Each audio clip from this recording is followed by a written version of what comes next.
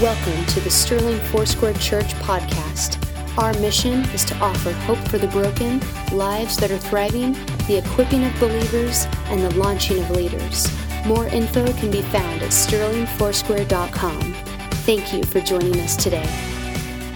Well, you guys can go ahead and get your Bibles out. Just have those ready. We're going to pray for our time in God's Word in just a few moments, and then we're going to be talking really about the centrality of God's Word in our growth and maturity as not just believers, but in our framework for knowing and understanding who God is. So if you remember, if you have been with us the last couple of weeks, we're in a sermon series called The Unknown God, but then the un has a line karate chopped right through it, right? Because God is not the unknown God. He's not the enigma of the universe. God has gone out of his way to make himself known, and it is his desire to not just to be known, but for you to know him personally.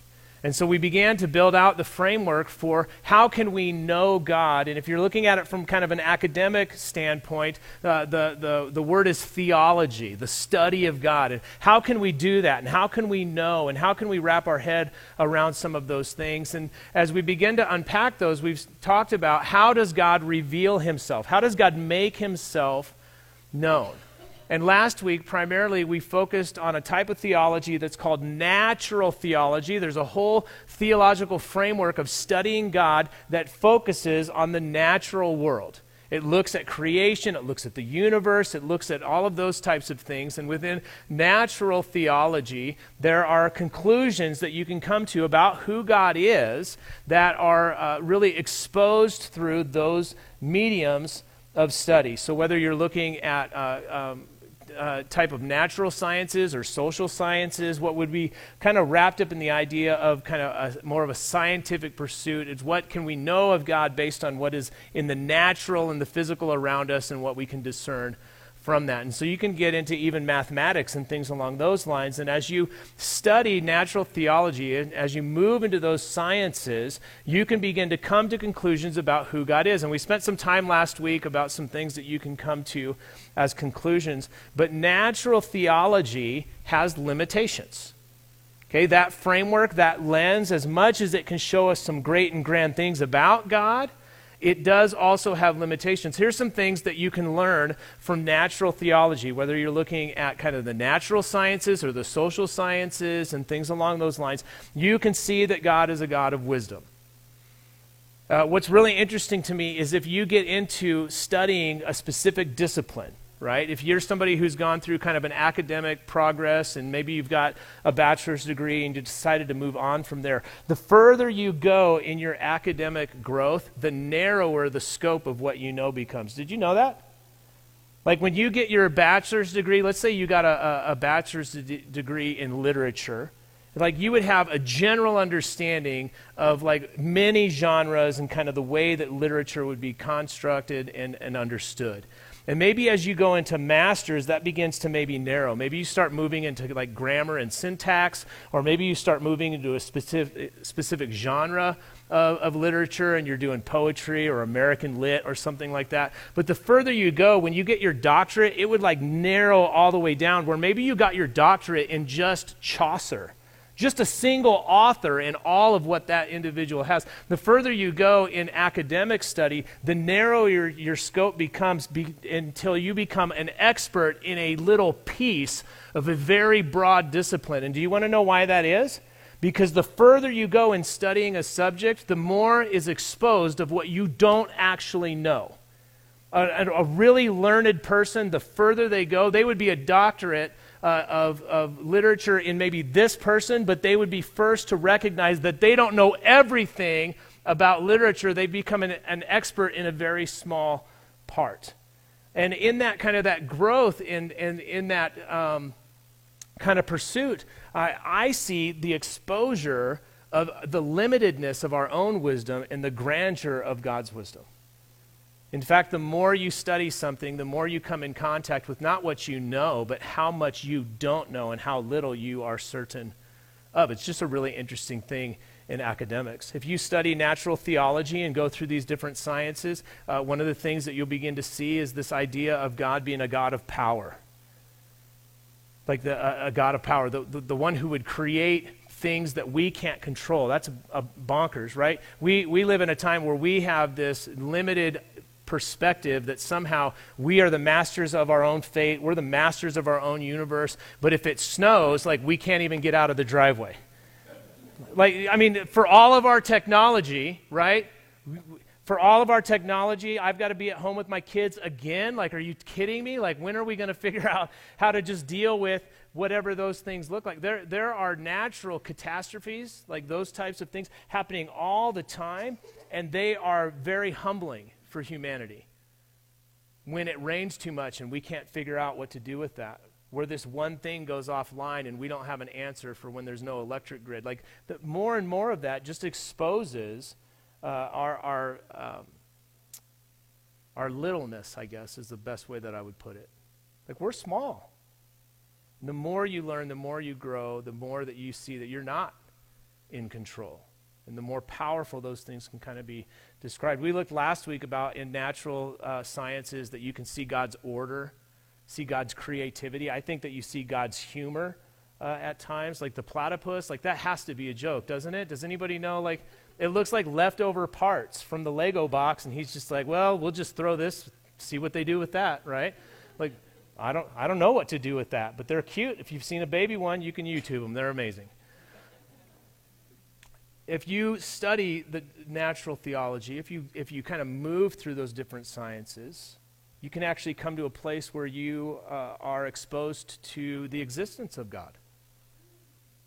And that might feel kind of weird to you because in our secular context, a lot of times what you have been sold is this idea that if you study science, what you'll discover is that God doesn't exist. And that it's actually not the case. You may be able to kind of convince yourself from your starting assumption based on a certain line of inquiry, but if you were to study kind of the scope of certain sciences, like, you couldn't actually draw that conclusion. Did you know that if you studied sociology, if you went into the social sciences and you went in with just, here's what I can observe, and you observed the whole timeline of human history, did you know that you would be hard-pressed to find any people group at any point in time that did not believe in a deity or the supernatural? In fact, what you and I would know as kind of atheism, which would be a known and purposed disregard for that type of an idea or concept, is a relatively new ideology, and it was something that started in the 1800s. Like, if you were going to consider seriously the idea of human belief and you studied from sociology, you would find that from antiquity to present day, people groups have all had this innate understanding that there is something else, and that there is someone in charge of those things. Now, if you went back far enough, you would find that many cultures, the majority of them, had a pantheist view, where it wasn't just like a single God. It was like all of these different wild and crazy gods. There was a god of this and a god of that, but there's got to be a god of something, because looking at the natural, they couldn't come to any other conclusion. They couldn't draw the conclusion that it was just like the dice being rolled over and over and over and over and over and over again until the proper sequence happened, and it was just like spontaneous. So if you were to study sociology, you couldn't get through that discipline to the conclusion that mankind's greatest understanding would be that there is no divine. You would actually draw the conclusion that there has to be something. Kind of interesting, just based on scientific observation and the way those things progress. But here's the limitation of natural theology. It can draw you to this place about God's presence, his existence, his power, maybe his order and some things along those lines, things that he can do. It can convince you of his otherness, right? That, like, man, I'm here and I'm finite and I'm little and I can't, and then there's something else that's like way beyond that, right? You can get to that. But what natural theology can't help you draw the conclusion of is God's plan and purpose for your life, his character and disposition towards you. Like, you can't get those from that. You can't look at biology and come to a conclusion that God is a God of love. You can't study humanities and come to a place that somehow God is a God of holiness. Like, those types of characteristics of God, his disposition towards you, his character, his nature, Those have to be things that are revealed from other sources. And that moves us from natural theology, what you can begin to know and learn about God in just regular living. And in fact, if you had conversations with most Americans right now, Barna came out, and I referenced this a couple weeks ago, that still upwards of over 60% of Americans would say that they believe in God, even though there's not really a framework of that being kind of lived out, but there is this acknowledgement of other than this. Even in our highly secularized culture, that's still a really high percentage of where people would find themselves. But you have to find out about who is this God, and what does he think of me, and what does that mean for my daily life? You have to find that in another source. So it moves us from kind of this field of natural theology that has a place and a role and is helpful for us in discovering who God is, to moving to another framework or lens for viewing how to study God. And we referenced this a couple of weeks ago as well, and it's called revealed theology. And revealed theology is a whole big, broad concept that really looks at religious experience and Scripture. That would be the kind of the big, broad, parenthetical, this is what that is speaking about. So what can I experience for myself, and what can I know because I've been told? If my phone was to ring right now, okay, and I didn't look at caller ID, and the person on the other end used like auto-tune to kind of disguise their voice, right? If that happened right now, and I turned my phone over, and I hit the green button, and I hit speaker, and it came on, and I said, hello, this is Ben, which is usually, if you call me, that's what you get. Hello, this is Ben. I know who I am, and so now it's your turn to tell me who you are. So hello, this is Ben. I could tell you, based on what they said, whether or not it was one of these four people. Okay, so if I turn this over, I hit it, I said, hello, this is Ben, and the person on the other end said, what up, Snoop? I could tell you who that was. Now, you don't. You don't know who that is. But I do. Not based on caller ID, and not even by the tone or the sound of their voice. I know who that is because of what they said. If I hit the green button and it came up and it said, hey there, Benjamin, I know who that is. Now, you don't know who that is. You'd probably think it's my mom. It's not. But I know who that is. If I hit the green button and it said, hey there, Chongo, I know who that is. Some of my Spanish-speaking friends are like, And if I hit the green button and somebody just yelled, after I said, hello, this is Ben, if they just yelled, Binky, I know who that is. Because of what they said. Because of what they said. Here's an interesting thing. I don't know if you like to learn extra stuff or if you want a vocabulary word that you can kind of run down on later on, but did you know that every individual, so look around, somebody next to you, say, this is every individual, this counts for you.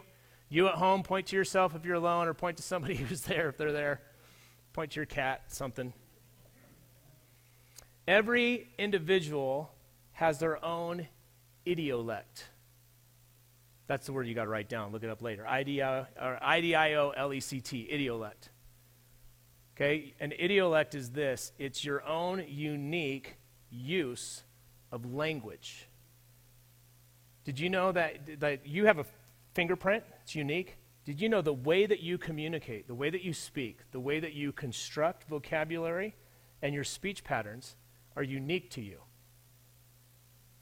Now, there's a lot of blending of that, right? You hang out with a friend who's got like a new slang word, and then you start to kind of adopt that, and then it becomes kind of part of your norm, right? So there's some fluidity to it, but what they've discovered is that each person has their own idiolect.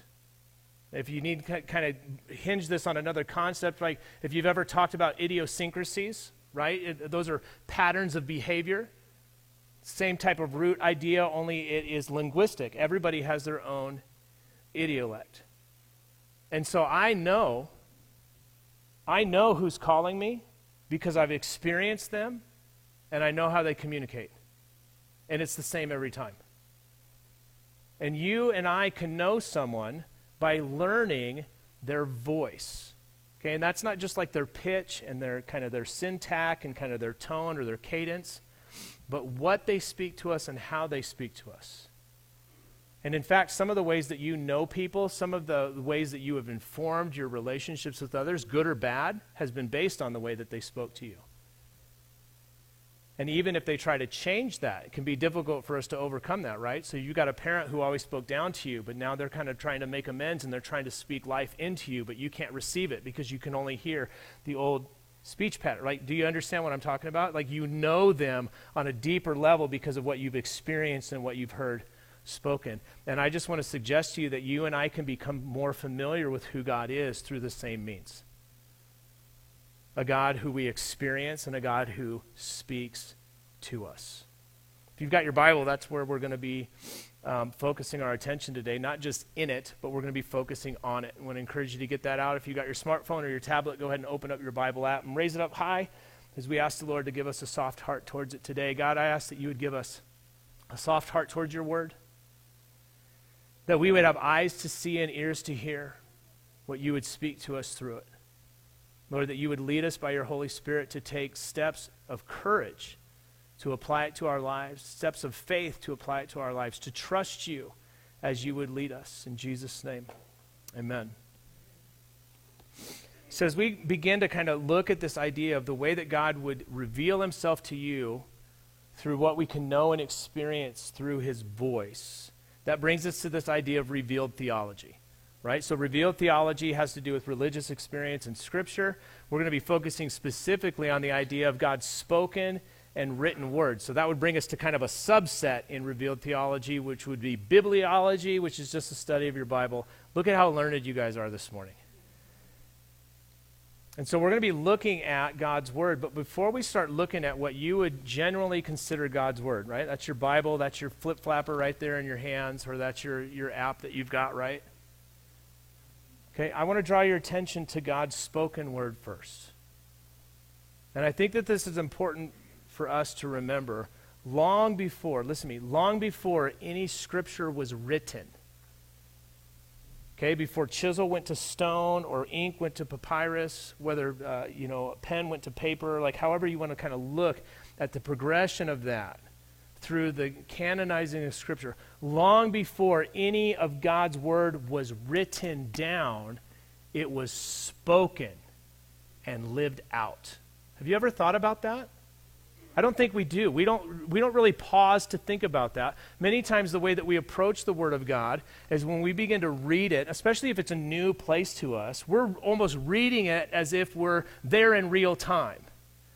We're almost reading it as if it's happening in that case, and we'll even be thinking about maybe in these types of ideas that as it's happening, that the narrator is next to it, maybe writing it down. But the things that are recorded in Scripture that reveal to us who God is and how God interacts with people, his plans and purposes for creation, the value of a human life, those things were all spoken and lived out before any of it was written. In fact, if you've studied the way that the Bible has been put together or kind of the progression of that, in general, they would say that Genesis, Exodus, Leviticus, and Numbers would be the oldest scriptures that were written. Now there's some there's some consideration of the book of Job, because the book of Job, they don't actually know who the author was, although there's some ideas in academia, and then they're actually not sure what time frame it is. They're just guessing based on literature from other different time frames. But if you're looking at Scripture, if you're considering Genesis, right, in the beginning, God created the heavens and the earth, those words weren't penned at the moment of creation. It was long, long after. And really, they're saying about 1500 BC, 1400 BC, like right around in there. Studying kind of the Exodus and Moses, who's attributed to be the author of this stuff at this time. But here's why this is important. God was speaking and interacting with people long before it was written about. He was revealing himself to people in real time, in real place, and he was speaking to their hearts and their situation long before it was written about to be read or understood as an example. And that's not to say that God's word isn't central to your understanding of who he is. It absolutely is. It's not to say that it's not central to your growth and your maturity as a believer. It most certainly is. But God revealed himself through his scriptures so that we would have an understanding of how he would reveal himself to us personally, because that's what he was doing before the scriptures were ever written. So if you go back to Genesis and if you look at the first couple of chapters, what is God doing after he creates? He's speaking with Adam and Eve, and he's walking with them in the garden. Before it was written about, he was already doing that. If you progress through Genesis, what is God doing with Noah? He's speaking to him. He's giving him design and purpose for his life, and even writing out in detail the assignment that he is supposed to have. If you move on from there and you get to Abram, who we understand to be changed to Abraham later on in his life, he was called out of where he lived and called into the promises that God had for him. Long before it was written about, he was living it out.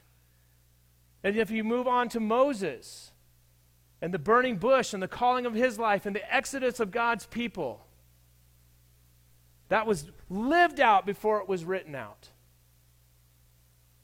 It was lived out before it was written out. And in all of those cases, and kind of as you progress through the Old Testament, as you bump into those stories that we would say are kind of the central stories that you learn maybe in Sunday school, you'll find that God's interaction with them would be recorded in this way. So God said to this person.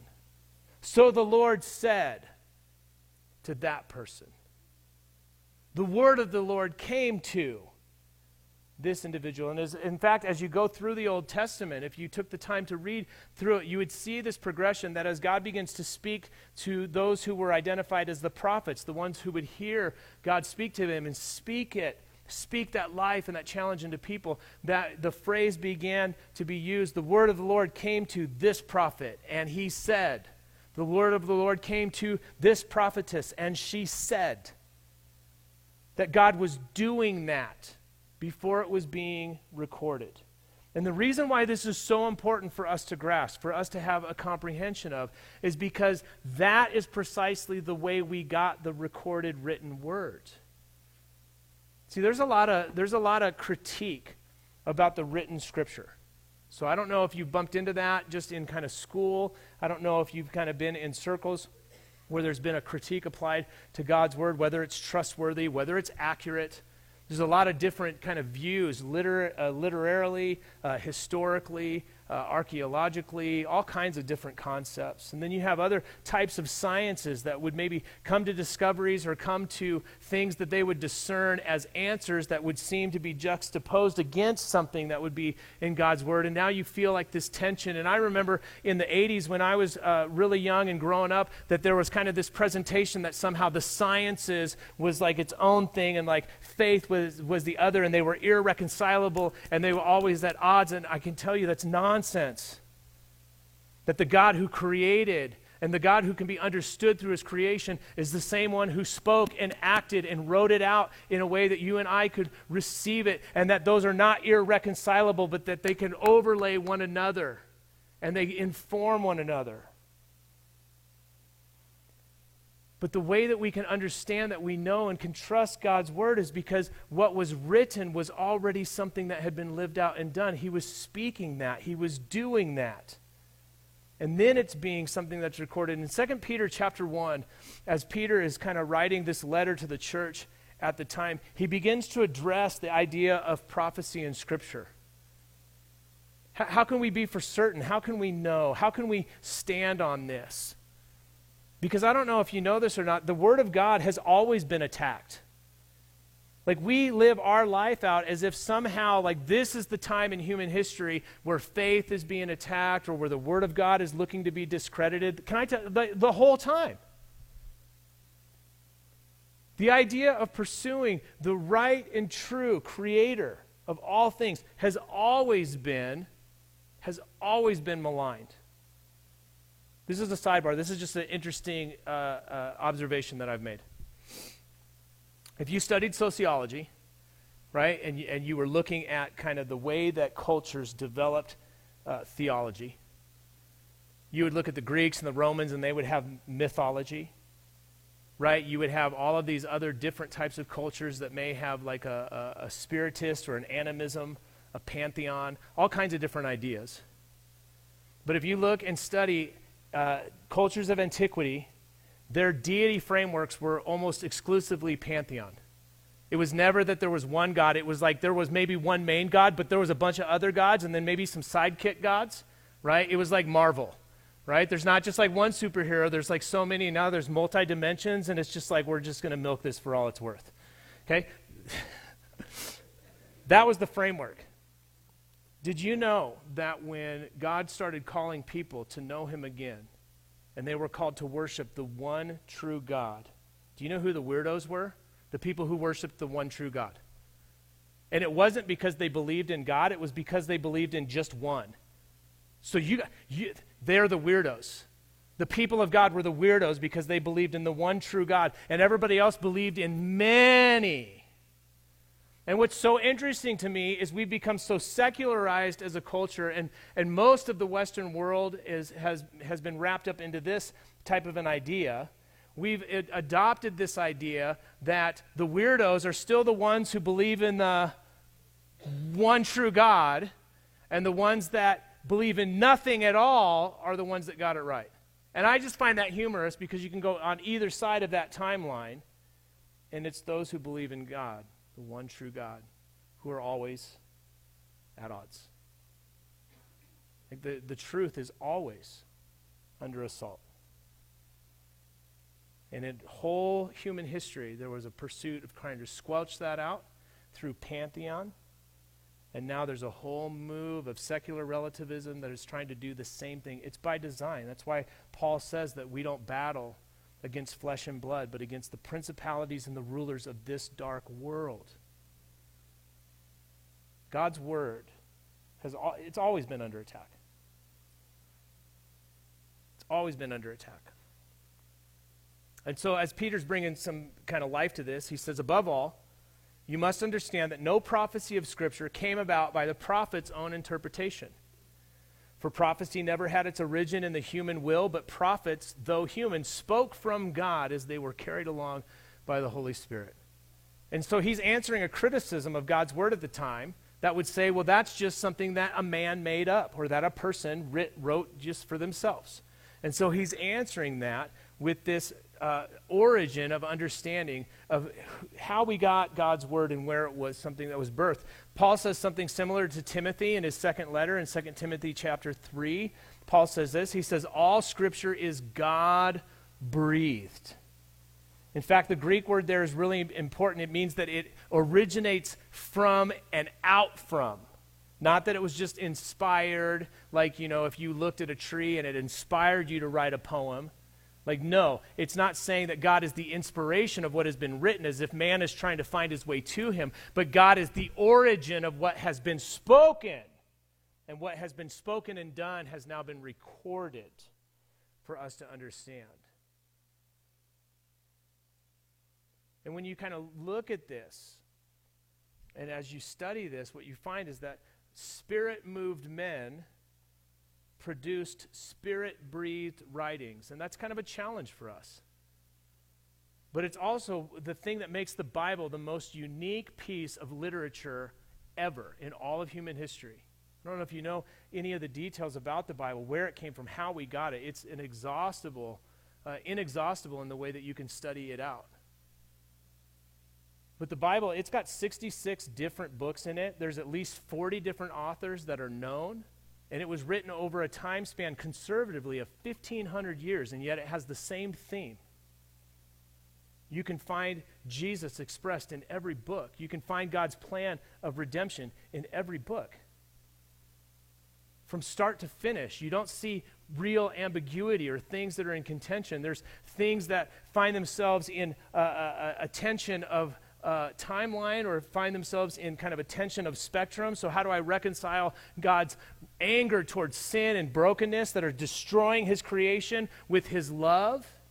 Like those are real tensions, but they're not actually in conflict.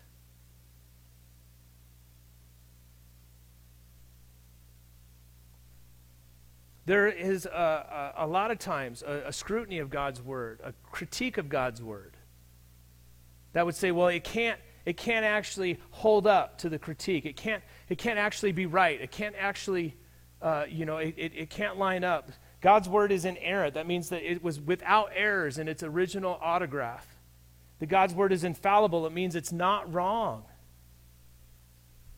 And we don't like those things because a lot of times what God's word does is it exposes the wrongness of our world and the wrongness in us, and we don't like that. So we would rather try to argue it as being wrong in itself. Hebrews chapter 4, verse 12 says, "For the word of God is alive and active, sharper than any double-edged sword, that it penetrates even dividing the soul and the spirit, the joints and the marrow. It judges the thoughts and the attitudes of the heart." And its judgment, it renders accurate judgment. As much as I would want to explain that away and kind of move that off, but here's the interesting thing about Scripture. The Bible has endured hostility and criticism for generation after generation after generation after generation. And can I tell you this? The Word of God will endure. In Isaiah chapter 40, verse 8, it says that the grass withers and the flowers fall, but the Word of God endures forever. And I want you to have a broader understanding of what that means. That doesn't mean that just your Bible manuscript endures forever. They could take every Bible that's ever been printed. They could hunt up every stone, papyrus, paper manuscript. They could find all of that collectively, and they could look to eradicate that from the earth. But can I tell you that the Word of God endures forever because the Word of God was spoken before it was written, and it is still being spoken. And that's, again, not to say that that this Bible shouldn't be cherished and loved, that it shouldn't be something that we have an adoration for or a high value for. We have friends and missionaries of our own that are in hostile places in the world where people will smuggle in just a sheet torn out of a Bible at risk of life and imprisonment because they love God's Word. But can I tell you, God's Word is meant to help us discern His voice. See, all of what is written in Scripture, as God would reveal Himself in that way, is to reveal to me how He would speak to me and how He would engage in my context, how I could experience Him, because He's done it before. So I know that when He speaks this verse, when I hear that word, man, that sounds just like the Lord. And that when the world would try to offer a counterfeit, try to disguise its voice with auto-tune, kind of confuse you, that it still rings true because maybe it sounds kind of like something that you heard before, but it doesn't ring genuine. That's where the Word of God is so helpful from us. From the very beginning, God was speaking to His people, and they were experiencing Him personally. And that's what's recorded in Scripture, and that's what is offered to you. God has revealed Himself in that way to invite you to have that type of relationship with Him. And that's where the Word of God becomes the best tutor for your life. Because you begin to discern how God would act in your situation, how God would speak to you in your situation, because He has done it, and He is the same yesterday, today, and forever. I am the Lord your God, and I do not change. That I can be convinced of that. God looks to reveal Himself to you and I so that we would know Him personally. So that we would know Him personally. In John chapter 10, Jesus said this. He says, "My sheep listen to my voice. I know them and they follow me." The invitation for you is to discern with certainty how the Lord would speak to you and lead you in the life that you're living. And that's the invitation that He gives to us. Church family, if you would stand, worship team, if you would come forward. We're going to take a moment to respond today.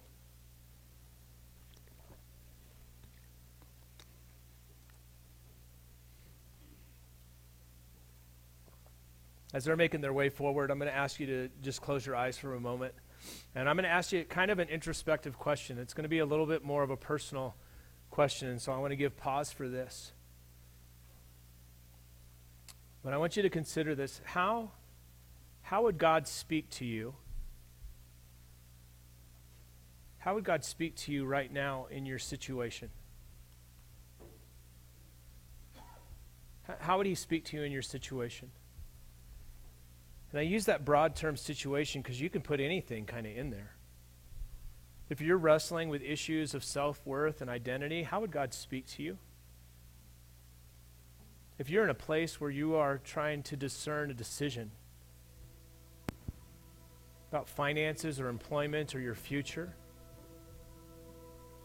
how would God speak to you?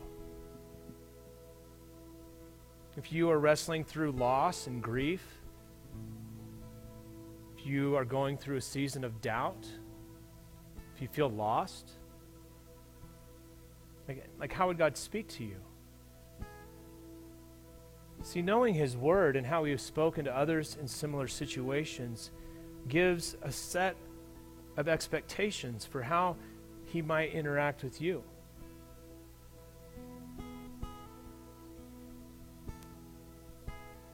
How would you experience God in your situation? Man, the Bible is full of varied and wild situations. Man, if you're a single mom and you don't have anywhere to go and you don't know what your next steps are, do you know that the way that God would speak to you and what he would speak over your children, that's in there? Did you know that if you're a person who you've had it all, life was easy, life was good, and then you lost it all in a moment, and you're sitting in ash and brokenness, and is there any hope, and have you been abandoned? Is there anything left? Did you know? That's in there?